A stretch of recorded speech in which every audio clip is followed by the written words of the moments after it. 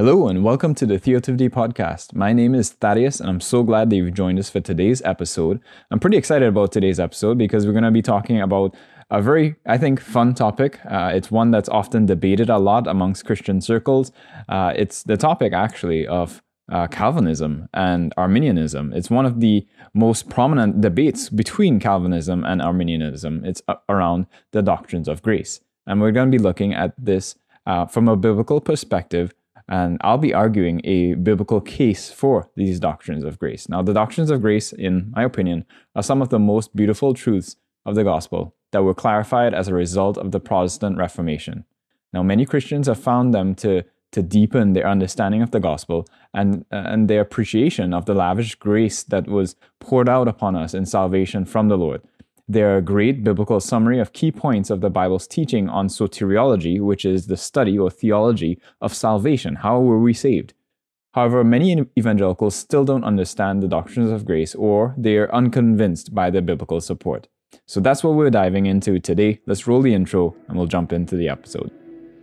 The Theotivity Podcast. Theotivity is the place where theology and creativity come together. Here you'll find audio narration of articles, episodes exploring the faith, culture, the arts and media, systematic theology, apologetics, guest interviews with Christian thinkers, creatives, pastors, theologians, and much more. At theotivity.com, you'll find articles and resources to help you grow in your faith, as well as a portfolio of creative works. Like, share, and subscribe to stay up to date on the latest content. All right, so the topic of Calvinism has generated no amount of small controversy, right? Yet many times the arguments and internet debates that they can tend to generate a little bit more heat than light. I'm sure if anybody has ever hung around Facebook comment wars, perhaps on the doctrines of grace, on the 5 points of Calvinism, you have seen that play out. And my hope in this, what will probably end up being a series of podcasts, is to help shed some light on the topic by laying out the major teachings of the doctrines of grace and their biblical support. Because at the end of the day, we want to be biblical in our theology, right? And while I'll mention some of the counterpoints, that this series isn't going to be primarily focused on responding to criticisms, but rather on laying out a positive biblical case for the doctrines of grace. So before we jump into the 5 points, though, we should go into some necessary introductions and definitions, because this is one of those topics where people kind of talk past each other because they have different definitions in their minds. So I want to get things straight. Let's start off with the 5 points of Calvinism. Now, this particular topic is more popularly known as the 5 points of Calvinism. These doctrines have enjoyed a recent revival, I would say, amongst contemporary evangelicals. And the name, though, I think can be a bit of an unfortunate misnomer. Now, firstly, the name seems to imply that these 5 points encapsulate the totality of Calvinism, or what might be better referred to as Reformed theology. However, this is a woefully anemic understanding of Reformed theology, in my opinion, of which, the doctrines of grace, though they play an important role in Reformed thought, they're not the sum total of the depths of insight that the Reformed tradition has to offer. So I'll just put that up front as a clarifier and just a disclaimer, right? Like, Reformed theology doesn't start and end at the 5 points, okay? Now, the late R.C. Sproul, he actually helpfully clarifies. He says this: The late theologian Cornelius Van Til once made the observation that Calvinism is not to be identified with the so-called 5 points of Calvinism. Rather, Van Til concluded that the 5 points function as a pathway or a bridge to the entire structure of Reformed theology. Likewise, Charles Spurgeon argued that Calvinism is merely a nickname for biblical theology. These 5 points are simply a summary of the Bible's teaching on salvation by grace alone. Hence why I prefer actually the classical name of the doctrines of grace. And I'll aim to show this, that this is a biblical doctrine in this series. Secondly, the name sometimes implies that they stem directly from John Calvin, right? He was a reformer in the Protestant Reformation. Well, actually, he was a second-generation reformer. In truth, though, the formulation came after Calvin. It was a response from the Reformed to the Arminian remonstrance that they posited. The Arminian remonstrance posited 5 points of objection in opposition to the Reformed theology. And perhaps ironically, Jacob Arminius, he was 1560 to 1609, studied in Geneva actually under Calvin's successor, Theodore Beza. So a little bit of history that perhaps you don't know. And he would eventually become a professor of theology and reject certain points of Calvin's doctrines pertaining to soteriology, which is the theology of salvation. His followers, under the name Remonstrants, drafted up 5 articles and put them before the authorities in Holland. The Reformed response to these came at the Synod of Dort, which happened between 1618 to 1619, which are reflected actually in the Canons of Dort, which was the documents that came out of that Synod of Dort. And this became popularly known as the 5 points of Calvinism. So the 5 points of Calvinism were actually in response to the 5 points of objections that the Arminians raised. One of the defining features of Reformed theology or Calvinism is God-centeredness. The point which orients all of Reformed theology is the glory of God. R.C. Sproul once again helpfully clarifies. He says that Reformed theology is not anthropocentric. That is to say, Reformed theology is not centered on human beings. The central focal point of Reformed theology is God, and it's the doctrine of God that permeates the whole of the substance of Reformed thought. Thus, Reformed theology, by way of affirmation, can be called theocentric. Now, this is important to understand when considering the difference between a Reformed understanding of salvation and a more Arminian-leaning understanding. The nature and character of God as the beneficent, absolute sovereign is the primary and core principle of Reformed theology's system of doctrine. Other systems of theology arguably give much more place to man's importance and ability. However, as we'll see, this is not what the Bible shows to us. Man is not the measure of all things, nor the center of the universe. God is. And this must be our starting point as theologians. This is why all of life must be lived soli Deo Gloria, to the glory of God alone.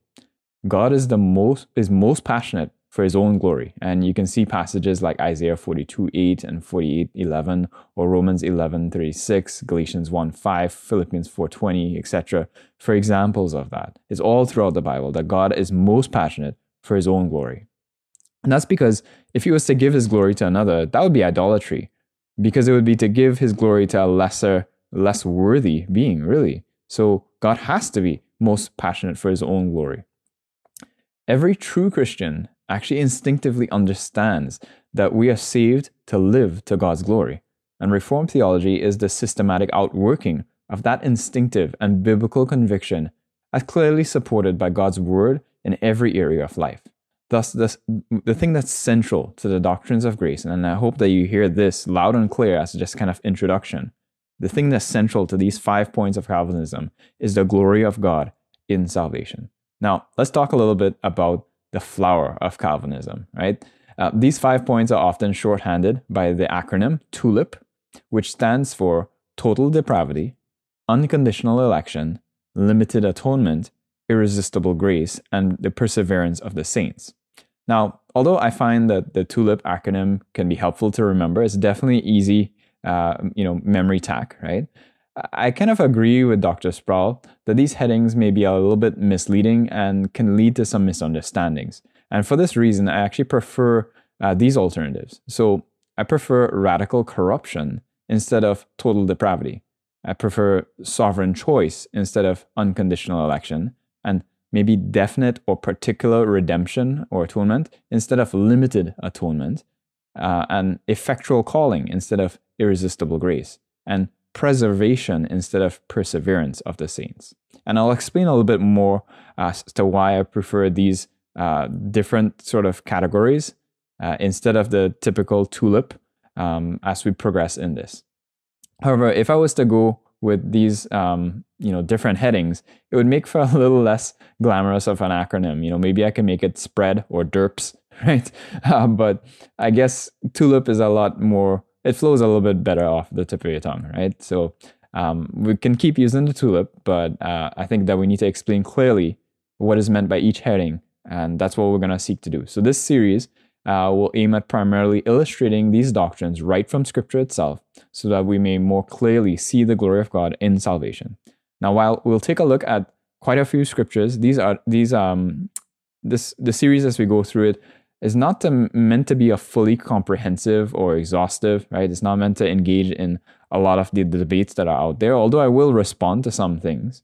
But there, I think, are good books, which I'll cite along the way, that do a better job of this, but I hope to point you in those kinds of directions. And I also think that it's important for us to see right from God's word how these doctrines are derived. So my hope is that you'll see how thoroughly biblical they are, and that this would move us to greater awe and thankfulness and worship of God for his amazing grace and salvation.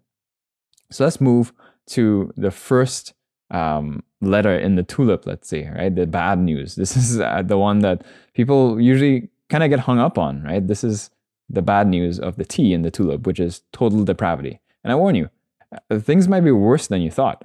But stick with me and keep on listening on to the end. Don't stop at the bad news. We're going to get to the good news. So let's talk about total depravity. And this is an uncomfortable doctrine for many to wrestle through, as it confronts us with the truly depraved nature of our sinfulness. However, if we ever had doubt that humanity was depraved, a short peruse through the comment section of a controversial YouTube video or a Twitter thread about politics perhaps should cure you of that in short order. It's obvious that people are sinful. Now the question though is, how far does that depravity go? So let's talk a little bit about the Arminian versus the Reformed position on man's sinfulness first. So the Arminian position countered the Reformed theologians by asserting that man is spiritually sick. The fall had very seriously affected man's condition. However, people still have the ability to choose spiritual good.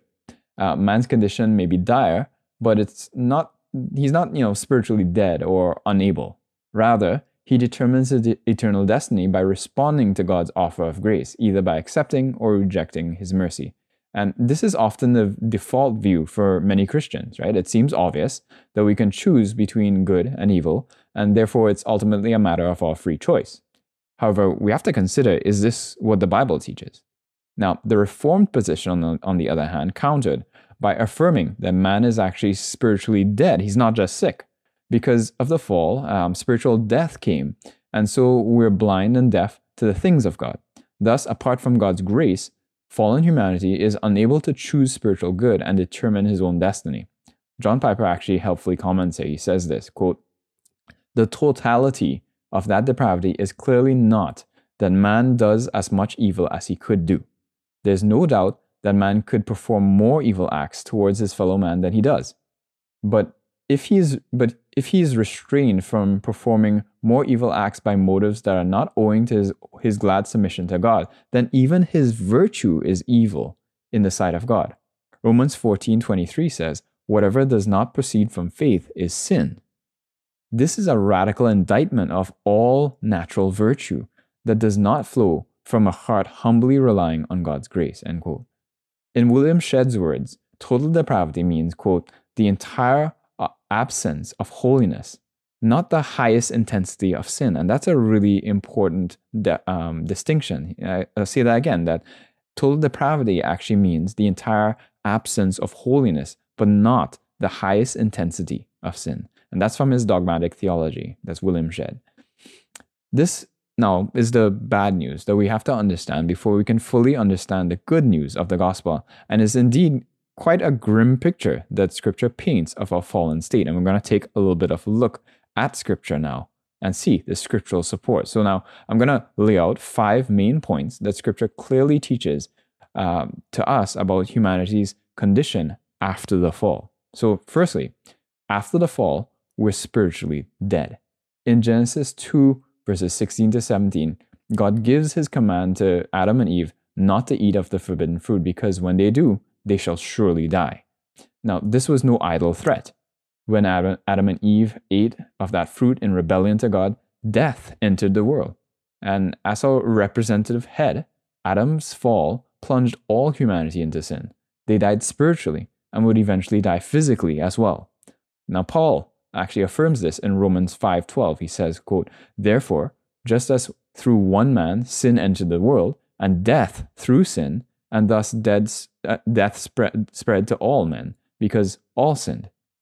Now, even more emphatically, Paul describes our condition prior to salvation in stark terms in Ephesians 2, verses 1 to 3. He says, "And you were dead in the trespasses and sins in which you once walked, following the course of this world, following the prince of the power of the air, the spirit that is now at work in the sons of disobedience, among whom we all once lived in the passions of our flesh, carrying out the desires of the body and the mind, and were by nature children of wrath, like the rest of mankind." Note what the apostle says. He says that we were dead in trespasses and sins. Not sick, not somewhat hindered, but able to struggle a bit. Dead.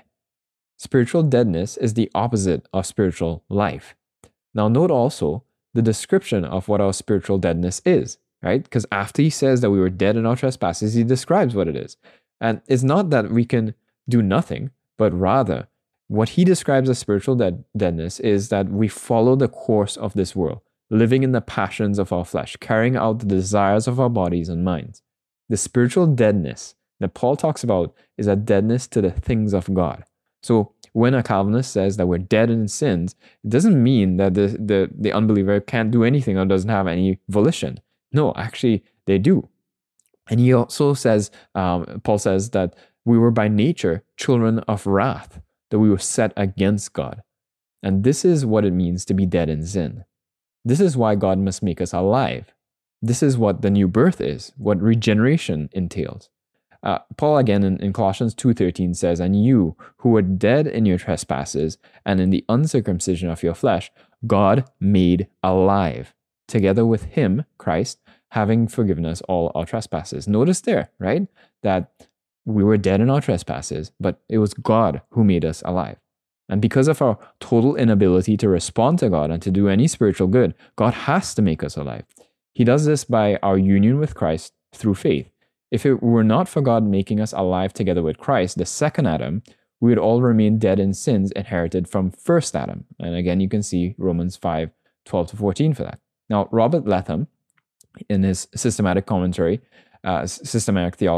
comments, "It is true that fallen people can do much good of a moral, social, and cultural nature. They can show love to family, perform acts of kindness, produce great works of art, and make major contributions to civic welfare. However, apart from the regeneration by the Spirit, they cannot do these activities to the glory of God." And that's the real difference there. Let's take a look at the second point, that fallen man's heart is corrupt.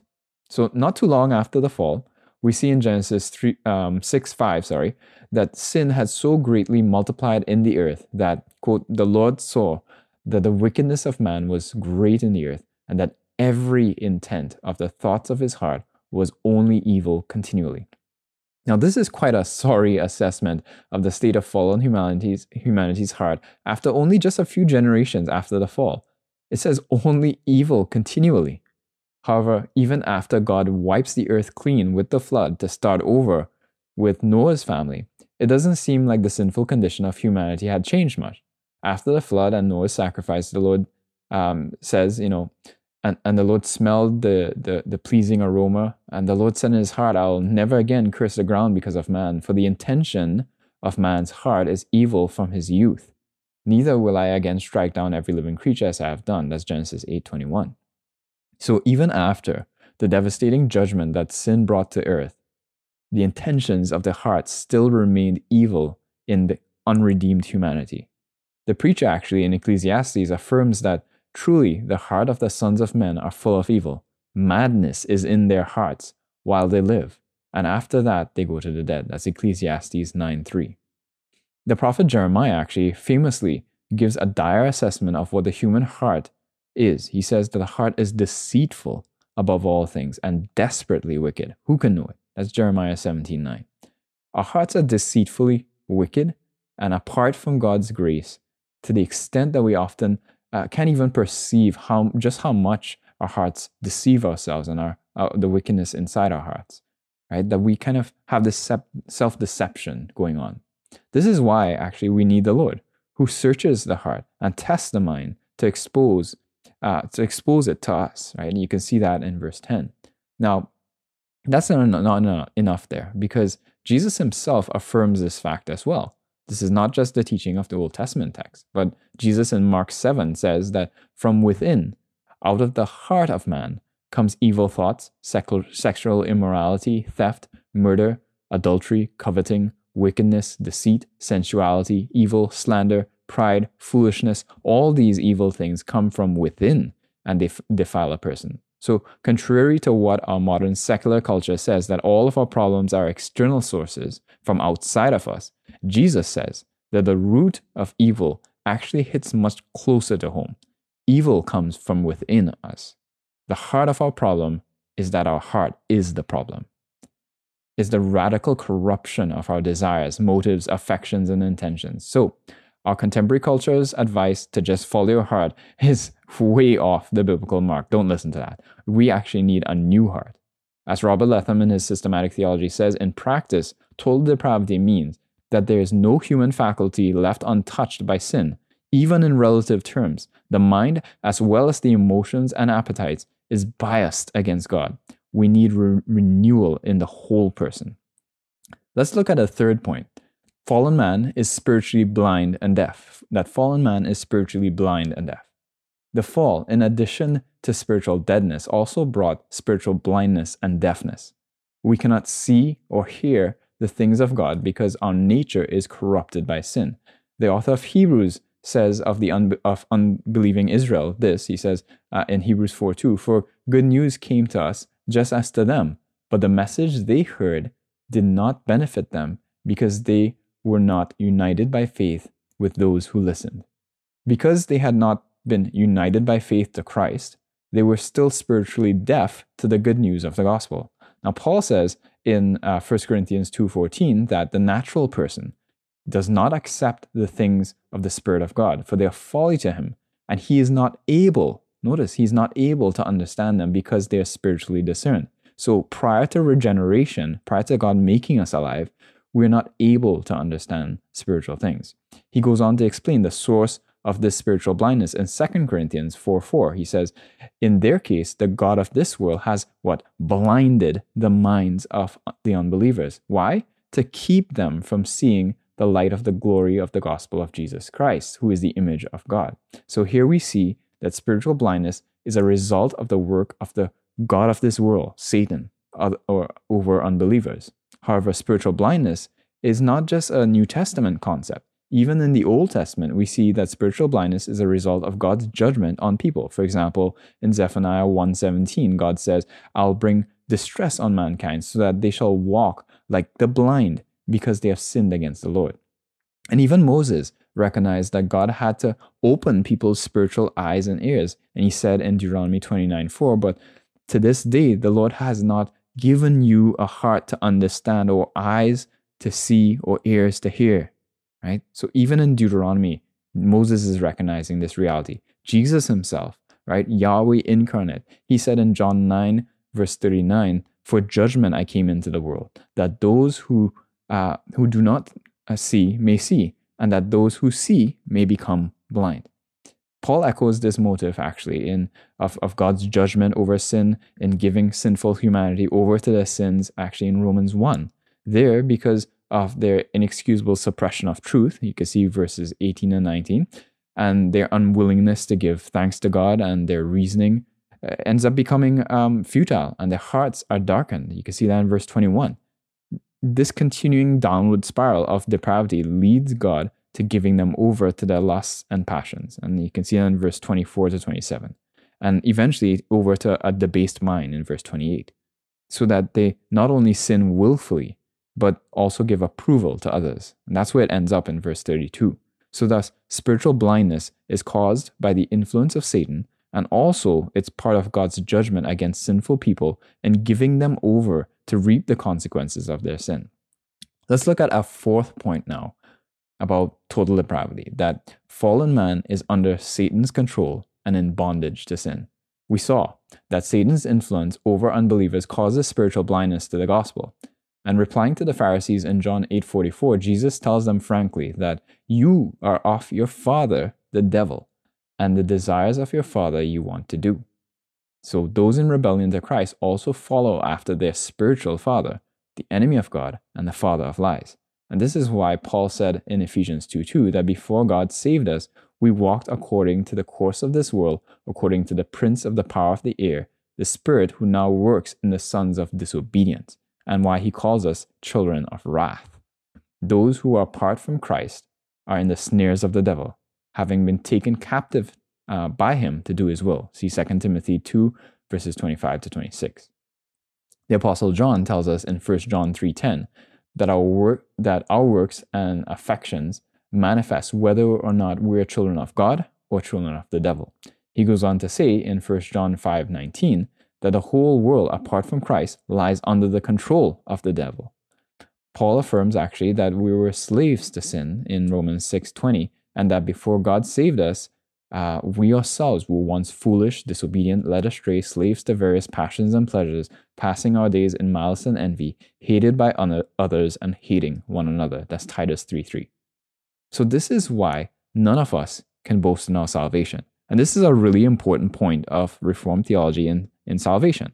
That we can't boast in our own salvation. Prior to God making us alive and saving us, we were by nature children of wrath. We were like the rest of mankind. And this is why we should have a profound humility as well, because we were enslaved to sin, in spiritual bondage. And this is why Jesus needed to set us free. See John 8:31 to 32. Fifth point here, that apart from God's grace, fallen man is totally unable to repent and believe the gospel and come to Christ. Now, don't take my word for it, right? Take Jesus' word for it, because he says so. In John 6:44, he says that no one can come to me unless the Father who sent me draws him, and I will raise him up on the last day. So how many can come to Jesus on their own? None. No one. He says so. Now note also the Greek word that's used here, right? Elkuo, translated as draw, right? That's the word that's translated as draw in this passage when it says the Father who sent me draws him, right? This drawing doesn't mean to woo, right? Some people kind of misunderstand this because in English it can kind of mean that, right? That you're drawing someone to you, you're trying to woo them over, right? But we can't simply impose a definition on a word that's not warranted. We have to understand the word as it's supposed to be understood from the Greek text. And the way that the Bible uses elkuo is as having the meaning of actually drag or to pull along a dead or inanimate weight. You can see this in such passages like John 21:11, where it's used for dragging a net, or in Acts 21:30, where Paul is dragged out, and Acts 16:19, where Paul and Silas are also dragged out into the marketplace. Now, they weren't being wooed, they were being dragged, right? And thus the Father must draw or pull along or carry us to him, carry us to Jesus Christ. So John 6 is one of the clearest explanations of man's inability from the lips of Jesus himself. And if it wasn't clear enough already, he actually repeats it even more clearly in verse 65. He says, and he said, "This is why I told you that no one can come to me unless it is granted him by the Father." So coming to Jesus must be granted by the Father. And this is a clear and an unambiguous statement. There's no other way really to interpret these words other than to try to intentionally somehow find some loophole around this. This is a clear statement by Jesus that no one can come unless it's granted to them, right? Now, why is this? It's because man in his unregenerate state of fallenness is unwilling and unable to come to God. Paul says this much, clearly quoting from the Psalms in Romans 3 verses 9 to 12. He says, "What then? Are the Jews any better off? No, not at all. For we have already charged that all, both Jews and Greeks, are under sin, as it's written, none is righteous, no, not one. No one understands, no one seeks for God. All have turned aside. Together they've become worthless. No one does good, not even one." You guys hear that? Not even one. Those words should floor us at the realization of the depths of our depravity before God's mercy rescued us from ourselves. You see, we were our own worst enemy. It says, "For the mind that is set on the flesh is hostile to God, for it does not submit to God's law. Indeed, it cannot. Those who are in the flesh cannot please God. Note how emphatic this repetition of the inability of the sinner is. He is hostile to God, does not submit to God's law, and indeed cannot please God. So this doctrine of total depravity, or a radical corruption due to sin, exposes our inability to save ourselves. It removes all pride and boasting in ourselves for our salvation. As Jonathan Edwards famously quipped, right? He said that the only thing that we contributed to our salvation was the sin that made it necessary. And the Westminster Confession of Faith beautifully summarizes the Reformed doctrine of total depravity this way. It says, "Man by his fall into a state of sin hath wholly lost all ability of will to any spiritual good accompanying salvation. So as a natural man, being altogether averse from good and dead in sin, is not able by his own strength to convert himself or to prepare himself thereunto." That's from the Westminster Confession of Faith, Article 9 and point 3, I think. Now, this first point of the doctrines of grace is quite a doozy. Often, we want to think a little bit better of ourselves than what is actually true. However, the truth is that we're more radically broken and hopeless than we even dared to admit. But this also means that we're more graciously loved and amazingly rescued by a God who is infinitely more merciful and compassionate than we could even dare to dream. This doctrine of total depravity, of our radical corruption due to sin, is actually the dark blackness over which the brilliant light of the gospel will shine brightest. And by gazing into it and allowing our eyes to adjust, we'll be overwhelmed afresh by the blazing glory of God's sovereign grace and salvation to sinners like you and me. We recognize that we've been forgiven much, and therefore we love much, Luke 7:47. As Robert Letham helpfully summarizes, he says, "In short, the reality of total depravity leaves no possibility of salvation by our own efforts. It points to our dire condition from the fall and the sovereign work of God in rescuing us. Only the Holy Spirit can change us and transform us into the image of Christ, who is the image of the invisible God." Okay, so that was total depravity. Let's talk next about the U in TULIP, which is unconditional election, or the way I like to say it better, God's sovereign choice, right? And there's been many internet debates that have been fought over election and predestination. I even remember just having a lot of these debates with friends and family in Trinidad and in the States and even up here in Canada. And it's definitely one of those doctrines that we can get stuck on, and I hope to bring a little bit of clarity, right?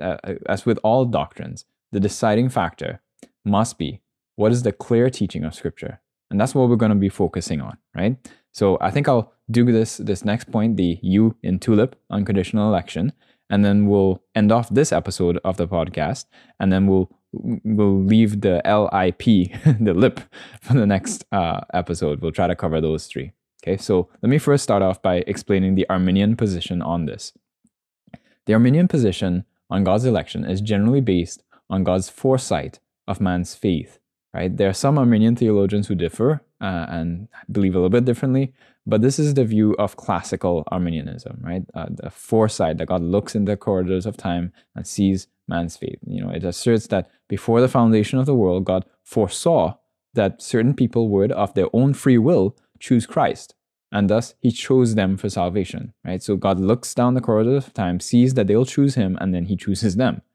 However, one has to ask, in what meaningful sense is it God's sovereign choice if it is contingent on him foreseeing man's choice? Now, in contrast, the Reformed position, and I think the biblical position, is that God's election is unconditional. God's sovereign choice of certain individuals for salvation was not based on foreseeing any response of obedience on their part, but it was based solely in his good and sovereign will, and his mercy and his grace. Concerning this doctrine of election, Spurgeon actually commented that whatever may be said about the doctrine of election, it is written in the Word of God as with an iron pen, and there's no getting rid of it. Now, perhaps part of our aversion to this doctrine of election is that the word is associated, in modern ears anyway, to the concept of democracy, right? That everyone gets a vote. And when you think election, you think voting, right? However, we must not impose our societal norms, our modern norms, or preferences onto the biblical text. The Bible was written in a much different world to ours. Yet its truth also can transcend to our culture, and we must let the Word speak. So let's turn to the Word. Okay, let's look at some of the scriptural support here for unconditional election, or God's sovereign choice. And I'm going to summarize it in 4 points. Firstly, God has chosen to grant salvation to an elect people. The elect are a specific group of people whom God has chosen to save. This concept is not just a New Testament one, but it actually has its roots in the beginning of God's dealings with his people. You see, Moses affirms God's gracious choice in election in Deuteronomy 10:15. He says, "Yet the Lord set his heart in love on your fathers and chose their offspring after them, you above all peoples, as you are this day." God's choice is upon those whom he has set his love upon. Even from Abraham, out of whom God would bring his covenant people, Israel, God's sovereign choice is at work. This is affirmed actually in Nehemiah 9:7, where it says, "You are the Lord, the God who chose Abraham and brought him out of Ur of the Chaldeans and gave him the name Abram." It was not Abraham who chose God, but God who chose him. Prior to God calling him out of Ur, he was just some other pagan. God's choice is gracious, and you can see Romans 11:5 on that. Now, Jesus also affirms that the elect are chosen for salvation in his prediction of judgment upon Jerusalem in the Olivet Discourse. You can see Matthew 24, verses 22 to 24, and verse 31, for example of that. And in John 6:37 to 39, Jesus confirms that the elect are those whom the Father has given to him. He says that, quote, "All that the Father gives me will come to me, and the one who comes to me I will certainly not cast out. For I have come down from heaven not to do my own will, but the will of him who sent me. This is the will of him who sent me, that of all that he has given me, I lose nothing, but raise it up on the last day." Now note here clearly what is being said by our Lord, that all who are given to him by the Father, right, that the Father gives to the Son, will come to him, and that he will lose none of them, but raise them up on the last day. This is the sure election of God for the salvation of his people.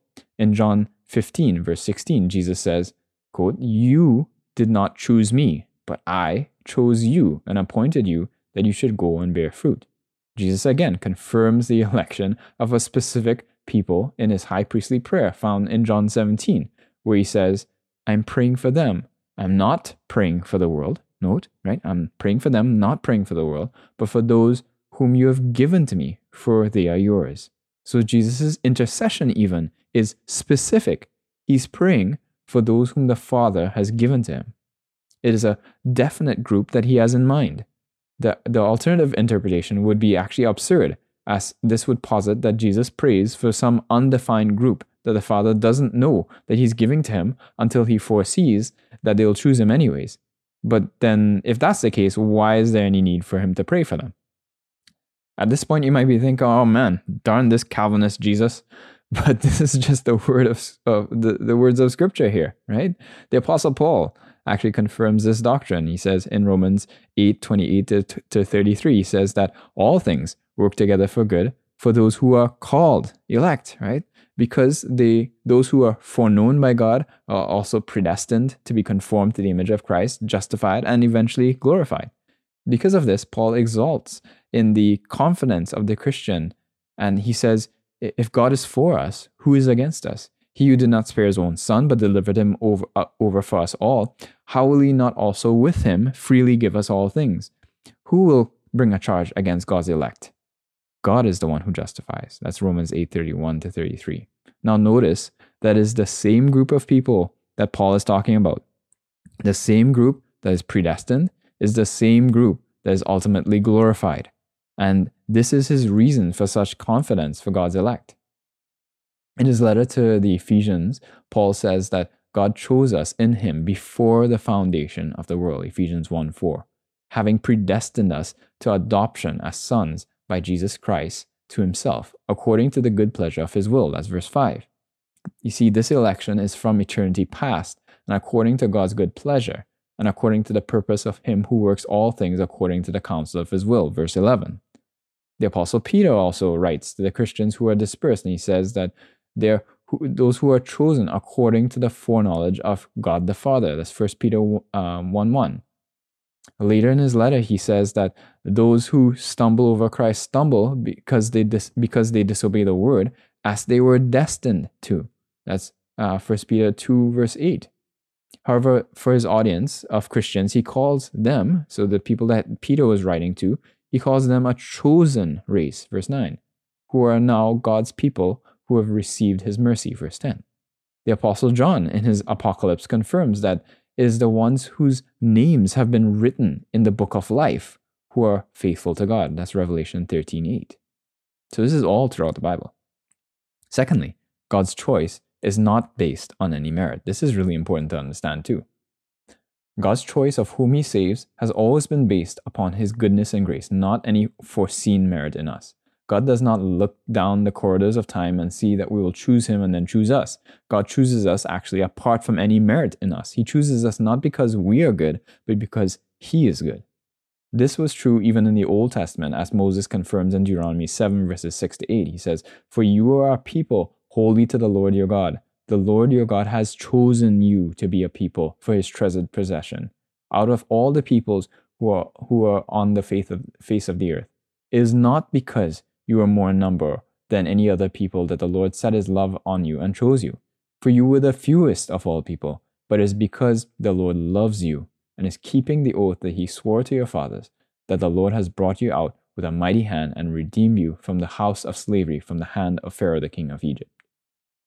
God's choice is often actually quite opposite to what the world would have considered prudent. He chooses often what is considered foolish in order to shame the wise. He says in 1 Corinthians 1, God chose what is foolish in the world to shame the wise. That God chose what is weak in the world to shame the strong. God chose what is low and despised in the world, even the things that are not, to bring to nothing the things that are, so that no human being might boast in the presence of God. You see, this is because the purpose of God's choice is his own glory and not ours. That's what we said at the beginning, that this is the center point of Reformed theology. It's all centered around God's glory. So thus, the doctrine of election excludes us from all boasting. It removes it from our lips, because we were not chosen because we were better than anyone else. You're not choice meats. In fact, quite the opposite often. Paul actually considered himself the chief of sinners in 1 Timothy 1:15, and many others who've been saved by God's amazing grace would likewise consider themselves totally undeserving. God's election is not because of our works, because of our own purpose and grace, right? Which he gave us in Christ Jesus before the ages began, 2 Timothy 1:9. Paul makes this point emphatically in his argument in Romans 9, actually, Romans 9:11, about the choice of Jacob over Esau, that though they were not yet born and had done nothing, either good or bad, in order that God's purpose of election might continue. Notice the purpose, right? In order that God's purpose of election might continue, not because of works, but because of him who calls. Thus, it is clear that God's election is a gracious choice, not based on works, whether actual or foreseen. The conclusion that Paul draws in verse 16 of Romans 9 is that, so then, it depends not on human will or exertion, but on God, who has mercy. Thirdly, faith and good works are a result of God's election. Now, saying that faith, whether actual or foreseen, is the basis of our election is actually getting things backwards. The Bible shows us exactly the opposite, that we believe because we were predestined and elected or chosen. In Acts 13, verse 48, through Paul's preaching to the Gentiles, it was as many as were appointed to eternal life who believed. And in his letter to the church in Thessalonica, Paul tells them that they know their election, 1 Thessalonians 1:4, because our gospel did not come to you in word only, but also in power and in the Holy Spirit and in much assurance, verse 5. And that God did not appoint them to wrath, but rather to salvation through Jesus Christ. Verse 9. Chapter 5, verse 9. The fact that the gospel was effectual to salvation in the church in Thessalonica showed Paul that God had chosen them. That's important. In the second letter to the Thessalonians, he describes them as brethren, beloved by the Lord, because God from the beginning chose you for salvation through sanctification by the Spirit and belief in the truth. 2 Thessalonians 2:13. Paul clearly states that we who have trusted in Christ are saved to the praise of his glory. That's Ephesians 1:12. And later in Ephesians 2:10, he says that we are his workmanship, created in Christ Jesus for good works, which God prepared beforehand that we should walk in them. Our good works, therefore, are a result of God's election.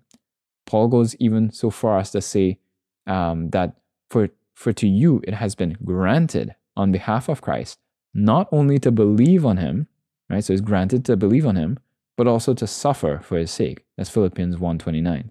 Now, the word "it has been granted" that's being translated from the Greek actually comes from the same Greek word as grace. So literally, he's saying that it's been graced to us, both to believe in Christ and to suffer for his sake. Now, some object that this view of election would make us lazy and passive, since God has predetermined everything. However, that's not how Paul argues. You see, later in Philippians 2:12-13, he says, "Therefore, my beloved, as you have always obeyed, so now, not only in my presence, but much more in my absence, work out your own salvation with fear and trembling." Why? For it is God who works in you, both to will and to work for his good pleasure. So far from being a discouragement from effort, Paul actually sees this as the basis for a spirit-empowered effort. And this is because God is working in us both the desires, the will, right, and the ability to work. And that's how we work out our salvation. He assumes that we are already saved, and this is the outworking of that salvation. The Apostle Peter makes a similar argument in 2 Peter 1, where he says that God's power has granted to us all things that pertain to life and godliness, verse 3. And thus we're to make every effort to grow in faith and maturity and fruitfulness, verses 5-8. And then to be diligent to confirm our calling and election by doing so, verse 10. So notice here that Peter does not say that these things produce our calling and election, but rather that they confirm it, right? That the good works are a result of the election. They're the necessary outworking of true salvation.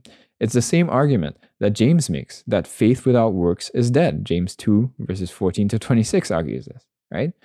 And this is what true saving faith is.